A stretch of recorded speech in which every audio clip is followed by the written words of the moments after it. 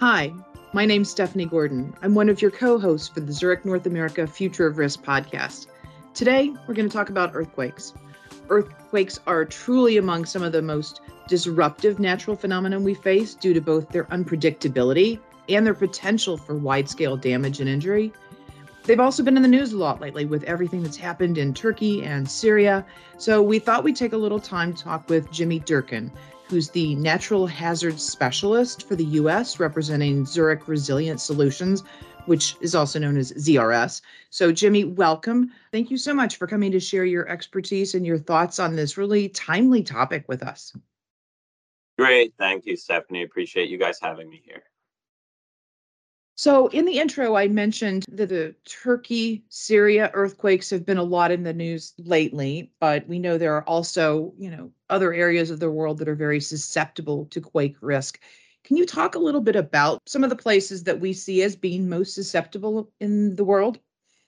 When it comes to earthquakes, as many of us have experienced throughout our lives, really a lot of the earth is in a seismically prone region. When it comes to history, the most seismically active regions are found around the rims of the Pacific Ocean in the region we know as the Ring of Fire. This Okay. area includes a huge stretch of land across multiple continents, including the Americas, Asia, and a lot of Western Pacific islands. This ring of fire, it includes the west coast of the US, so California, Washington, Oregon, Canada, Mexico as well, and their west coast. So a lot of the areas that we are very familiar with when it comes to seismic activity here locally in the United States. Historically speaking, over 80% of the world's earthquake activity has actually occurred in this wide region. Additionally, over two-thirds of the world's volcanoes are actually located in this region as well, of course, leading to that name, Ring of Fire. Although this is such a huge area that accounts for a lot of the historically recorded seismic activity, there are a lot of other areas around the world that are exposed to earthquake risk. This includes locations around what we call the Alpide earthquake belt, which actually includes those regions of Turkey and Syria that experienced those devastating earthquakes in February, as well as other very seismically active regions such as the Mediterranean and the Himalayas. Focusing on the USA just a little bit, we also know that seismic activity is an active concern among many regions of the country beyond just the West Coast and the areas where we traditionally associate earthquakes with the country. That This surprises includes, me. Yeah. it's really interesting to see how widespread the seismic risk is across the U.S. And there's been several devastating earthquakes that have occurred, historically speaking, in the middle of the country in areas like Missouri, as well as on the East Coast in Charleston, South Carolina, specifically. We have the New Madrid seismic zone, which again is centered in Missouri, as well as many coastal faults up and down the East Coast, which do lead to earthquakes. Many of us have actually probably experienced an earthquake in the Northeast and Mid Atlantic going back to 2011, with an event that originated in central Virginia and caused damages and was felt up and down the East Coast. Actually, that earthquake led to damages to the Washington Monument that led to it being closed to the public for over 3 years. So, really, our earthquake exposed region is probably far broader than many of us think. I had no idea, and I did not actually remember that. So it's really interesting. Just for comparison, when you talk about the quake prone regions in the US, for instance, do we see earthquakes of the same magnitude like we saw in Turkey and Syria? Or does it vary based on where you are in the world? Is that a thing? So, frequency and magnitude of the earthquakes that are typically experienced in regions are some of the major factors that we consider when we think of an area as a high hazard earthquake risk. The likelihood that a higher magnitude earthquake occurs is certainly far greater in regions such as Turkey and Syria, where those events happen, as well as other areas like California. Of course, there can be a really long gap of time between when these major events occur. So that tends to be what allows for a lot of us to maybe stop thinking about some of these seismically prone regions for being as active as what they truly can be. That is not to say, though, that major earthquake events cannot happen in some of the less active seismic regions. Again, going back to those two examples of Charleston, South Carolina, and that New Madrid seismic zone in Missouri, both have experienced major high magnitude events, but they occurred in the 1800s when there was a much less densely populated area, a far different world than we live in today. Right. So, having said that, it's interesting because, things like wildfires, tornadoes, hurricanes, a lot of the natural disasters that we know have seasons. To some degree, you can at least predict what hurricane season is. You don't always know if you're going to get one or how many or how big, that kind of thing, but at least it's on our radar. Is there any kind of a similar way to predict an earthquake, especially when the gap in time can be so extensive, like you said? Great question. And I think this is something that really influences the way we think and behave as it pertains to earthquakes. Simply put, there's currently no scientific means to predict an earthquake. It's not possible for us to know when an earthquake will occur, where it might strike, and the potential magnitude or strength of that event. There's no notable scientific progress right now either that would really suggest that we are going to be able to predict earthquakes in the near term future. While we can't really predict when an earthquake will occur, there are scientific and statistical models that have allowed us to really understand, relatively speaking, when and where, what is the likelihood a specific region experiences a certain magnitude earthquake over an extended period of time.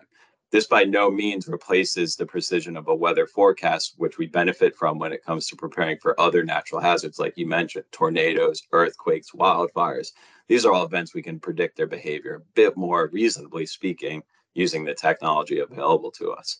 So we shouldn't be expecting the weather person to really be providing us earthquake predictions anytime soon.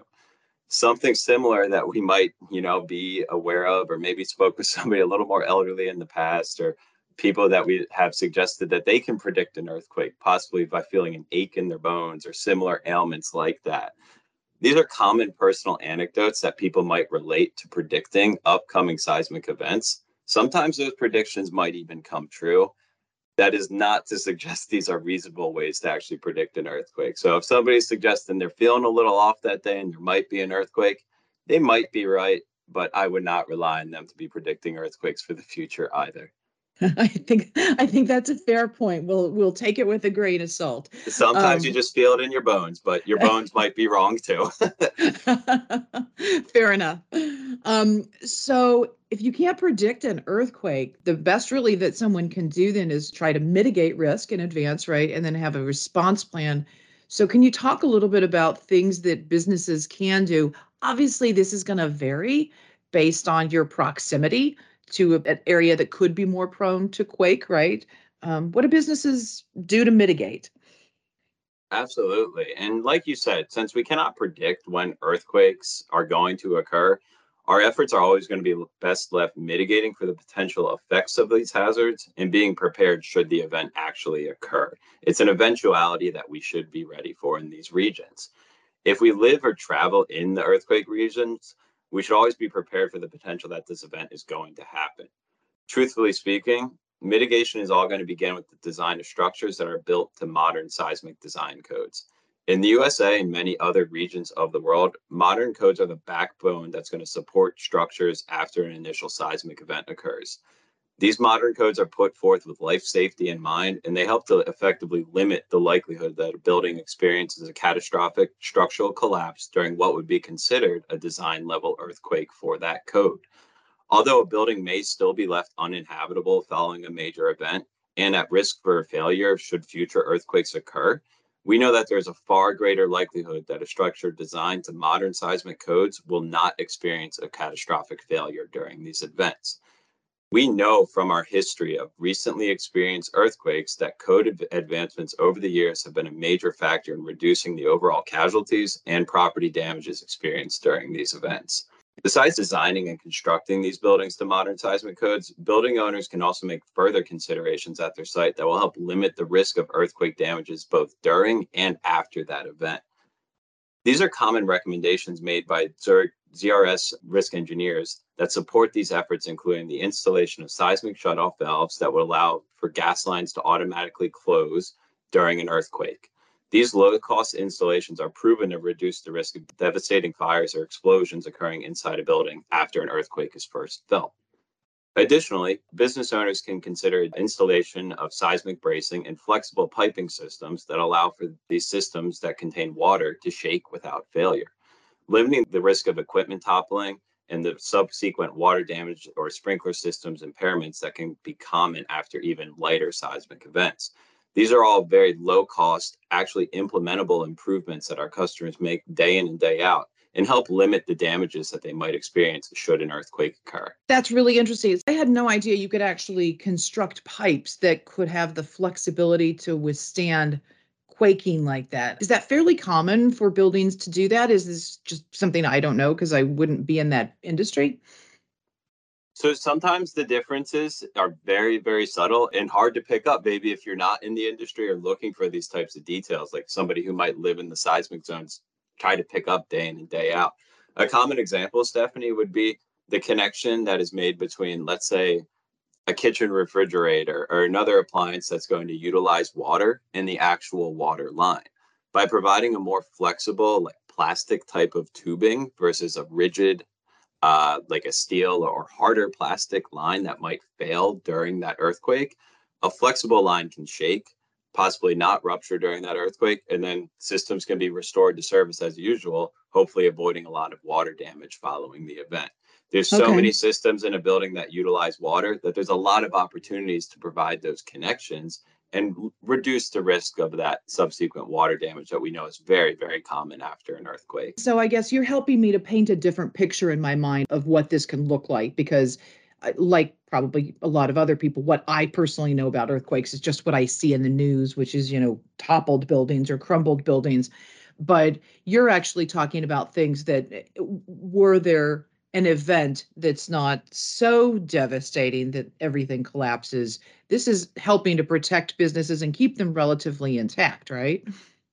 Absolutely. And you think of Okay. regions like California, many people experience earthquakes day in and day out there, and they don't think twice about them. It's a way of life. Earthquakes come in many shapes and different sizes. We've referenced terms like magnitude, which is a reflection of the strength or intensity of the earthquake itself. Lower magnitude earthquakes can result in damages. Those damages may not be the structural collapse that we see from these devastating events like those in Turkey and Syria, but they could be utility disruptions, water damages, fire following earthquakes, or issues with processing lines that could have possibly been avoided should these additional considerations have been made to those systems themselves. These are exactly the types of areas where our engineers can have influence working with our customers and supporting real improvement actions and opportunities that can be completed on site without having to go back and redesign the whole building.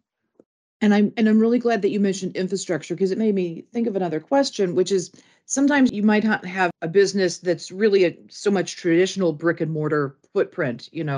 They could be in other industries and not like a hospital or a school or that kind of thing. They obviously face risk as well, and building presence being one of them. But what it's making me think of is other disruptions, as you mentioned, infrastructure. So electricity, travel, communication, all those kind of things. Do the risks and the mitigating strategies look different for them? Absolutely. There's going to be a whole another set of separate considerations that those types of companies or businesses that don't operate in that traditional brick and mortar sense are going to have in place as part of their business continuity slash business resilience plans when it comes to planning for these earthquake events. Even without a structural presence in an earthquake zone, all businesses should really begin their considerations by understanding whether their own employees and customers could be exposed to earthquakes. Hmm. Businesses can proactively support their own staff who live in these zones by sharing relevant information on the hazard, particularly when it comes to how they can better prepare themselves, their homes, their families, should one of these earthquakes occur. Maybe even businesses can help their own staff who live in the earthquake zones by providing them with essentials like go bags and other low cost earthquake preparedness items that could then be available at their residences, again, ready to go should an earthquake happen. We always know that all businesses are going to be better prepared to respond to these types of events when their staff and employees are all better prepared themselves to respond to support their own families and then ideally return back to work when conditions allow for it. Besides helping their own staff prepare, all businesses really should be aware of their network of operations and how it interacts with their overall business resilience planning. A business might rely on multiple suppliers, data center services, or other operations or aspects of a supply chain that operate within some sort of earthquake exposed region.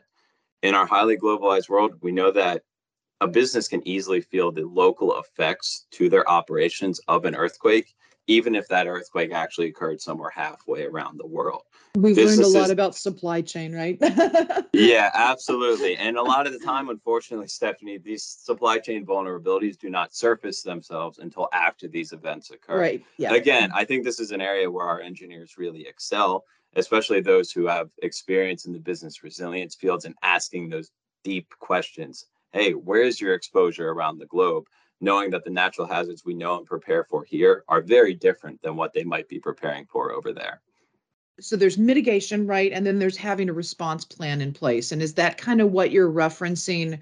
If something does happen, we all have to have a plan and we need to know what it is, and people need to be aware enough to execute it, right? Absolutely. Going back to a key point that we brought up earlier and continue to reiterate, we cannot predict these events, right? So any earthquake response plan is critical to making sure people and businesses are going to be ready to act should that quake occur. This plan is really going to start, I think, with making sure that emergency supplies are on hand, whether that's at a business or at a personal residence. Some of those essential supplies could be first aid kits, water, radios, batteries, and other essential supplies. I referenced go bags earlier. It's very easy to acquire these things, pre-assemble, and again, ready to go should you have to turn to it in the event. We're not going to know when an earthquake might occur. It's not going to be possible necessarily to prepare our buildings for these events. We have to focus on preparing ourselves.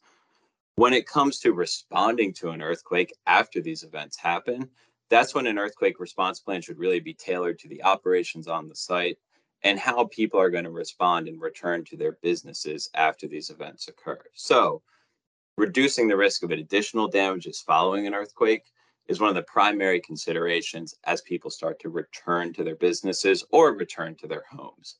People returning to homes and businesses should be careful to re-enter any structure. Any structure could be showing signs of structural damages following an earthquake. We need to be very careful not to enter structures that do show obvious signs of damages. And really, property owners should be prudent to have structural engineers come on site and assess any potential concerns before deciding that a building is ready to be re-inhabited. Many earthquakes are followed by powerful aftershocks that lead to further structural damages and possible collapse of structures, and that includes structures that are designed to modern seismic codes. Additionally, home and building owners need to be aware of the common risks associated with fire and or water damage after earthquakes. We talked about some of those risks earlier, but people should be Right. mindful of the signs such as natural gas and propane. These systems, they have smells, right? We can be aware of those smells if you know it. Notice that that's a sign not to occupy the property. Contact the utility providers and likely the fire department as well to help you respond safely. Um, Additionally, property owners should probably be aware of how to safely disconnect these services or who they have to contact in order to disconnect these services should there be concerns following an earthquake event. It's a lot to think about. Thank you for sharing your experience and your thoughts on that. Um, a different line of question now. Are there any indications that climate change is having any impact on either the frequency or severity of earthquakes? Any correlation that you guys are seeing or hearing or thinking about? Now, this is a very much a developing field, and so much so that I probably don't have too much to say concretely on it today, Stephanie, but there are some early indicators that scientists are making some links between climate change, specifically the impacts of sea level rise and glacier ice melt, and the Okay. effects that that could have on seismic activity. As ice melts, we're essentially putting more weight onto the tectonic plates of the ocean. Hmm. How this weight causes changes to those plates, fault lines, and possible seismic activity, we're not really sure right now, We but don't, I'm yeah, sure we this don't is know an yet. area where scientists will continue to research and fill out our understanding going forward. But from a theoretical perspective, there are some links that are being looked into right now between climate change and earthquakes. That's very interesting. As you said, developing information. So then what about the phenomenon of man-made earthquakes? Can you touch on that topic a little bit? Yeah, certainly. These can be the result of activities that disrupt groundwater tables. Common examples of activities that tend to disrupt groundwater tables include fracking, mining, wastewater disposal, which is often linked to oil and gas industries, as well as the creation and upkeep of dams and reservoirs, which support drinking water systems, power supplies, and other key infrastructure that we rely on as a society. Anytime we are disrupting the groundwater table and basically the many layers of earth that are formed below us, we can cause some man-made earthquakes, including in our areas that we don't typically expect earthquakes, such as Oklahoma, where there's been a huge uptick in these man-made earthquakes in recent years. So, Jimmy, one last question. You mentioned this at the very beginning, and it made me realize that we can be prepared for the space that we live in. We can choose, where to build a house or a business, that kind of thing. But we also travel. We travel the globe. And I'm not necessarily going to know if I'm heading towards someplace that is potentially earthquake prone or et cetera. But now I kind of feel like that needs to be something that I look into. So, do you have any advice for people who travel in terms of finding out if their destination might be susceptible to earthquakes and how they could prepare? Because I don't know if my go bag is going to fit in my suitcase. No, and I don't think you'll want to pay the additional carry-on fees or try to get it through TSA either, depending on Right. what's That's inside your gonna go that's bag. gonna ask some questions. Yeah. Uh, More harm than it's worth likely bringing the go bag with you. But when it comes to how you want to prepare, Stephanie, there's a lot of resources online that we can all tap into as we're preparing for our travel. When it comes to the earthquake prone areas, we've mentioned some of them already today. Like we had brought up earlier, it's a wide section of the world, including many very fantastic common travel destinations. When it comes to earthquake and understanding is an area I'm traveling to exposed to earthquakes, I suggest doing some searching online. Typically, the US Department of State and the local US Embassy for the place you are traveling to will offer lots of guidance on the various concerns you might have traveling there, whether those concerns are tied to natural hazards, including earthquakes, safety in terms of getting around and being in the country, ongoing political unrest, and a wide array of information all about the place you're traveling to from the perspective of the US Department of State and how they suggest you stay safe while you're out there. So, if we were to look into this as I'm planning a trip to Japan, let's say, I would look up the US local embassy in Japan, and there is a large page that goes over the hazard of earthquakes, how Japan as a country prepares for them, information on how buildings are built and the codes that they are built to, which places Japan in a good place in being prepared to mitigate for the effects of earthquakes, but also speaking on the fact that Japan has experienced significant earthquakes, including going back just over 12 years ago. Actually, we're just about at the anniversary of the major Fukushima earthquake in Japan. There's loads of information on that specific website as how you as a traveler would prepare, who you would want to contact should one of these events occur, what resources might be offered to you as a traveler in Japan, either through the local embassy of the United States or other Japanese-based government resources. Again, searching this online through the Department of State and the local embassies is probably going to be your best go-to resource, at least as an American traveling. But really, anybody, of course, can take advantage of those sorts of online resources. Okay. Thank you for sharing that. That's a fascinating step in trip planning that I have to be honest, I have not taken in the past, but that's going to be part of my plan going forward. I appreciate you sharing that. Certainly. And I will say, just in terms of general advice, should you experience an earthquake, you're going to have to focus on sheltering, finding shelter, whether it's inside of the building, should you already be one, shielding your body from possible falling or flying debris coming off of the ceilings, walls, things like wall hangings, like paintings or artwork, um, ceiling hung light fixtures, loose, large furniture like dressers. These are the types of things that are going to fall during an earthquake and possibly hurt you if you're in that scenario. Your best suited sheltering in place should you be in a building during an earthquake. But if you happen to be outside while one is occurring, you're going to want to try to move to an open area. Stay away from structures, whether that's buildings, other structures or monuments, utility infrastructure, trees, large objects that surround you that you would want to be clear of the path of should it fail. But again, if you happen to be outside, don't go into a building, stay out, just stay clear of your surroundings as best you can safely during that event. So many topics we have covered today that have just not been on my radar based on the geography of where I live or where I've traveled, what have you. So this is a fascinating conversation. Thank you so much, Jimmy, for taking the time to join us, to share your expertise, your thoughts, your experience on this. Really enjoy talking with you.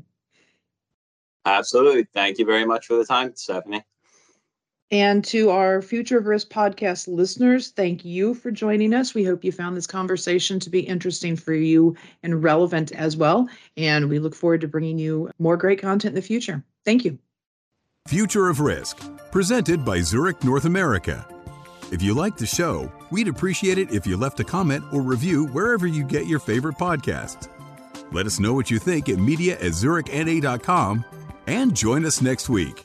The information in this audio recording was compiled from sources believed to be reliable for general information purposes and is intended for Zurich clients and business partners. The information contained here may be useful to you or your enterprise when developing your own policies and procedures. The policies and procedures applicable to your enterprise should take into account the specific circumstances of your business and business environment, which is beyond the capacity of this podcast. Any and all information provided is not intended to constitute advice of any nature and is specifically not legal advice, and accordingly, you should consult with your own legal counsel. We do not guarantee the accuracy of this information presented or any results and further assume no liability in connection with this recording and the information provided therein. Moreover, Zurich reminds you that the information provided cannot be assumed to contain every acceptable safety and compliance procedure or that additional procedures might not be appropriate under the circumstances. The subject matter of this recording is not tied to any specific insurance product, nor will adopting these policies and procedures ensure coverage under any insurance policy. We encourage listeners to seek additional information from credible sources. Thank you.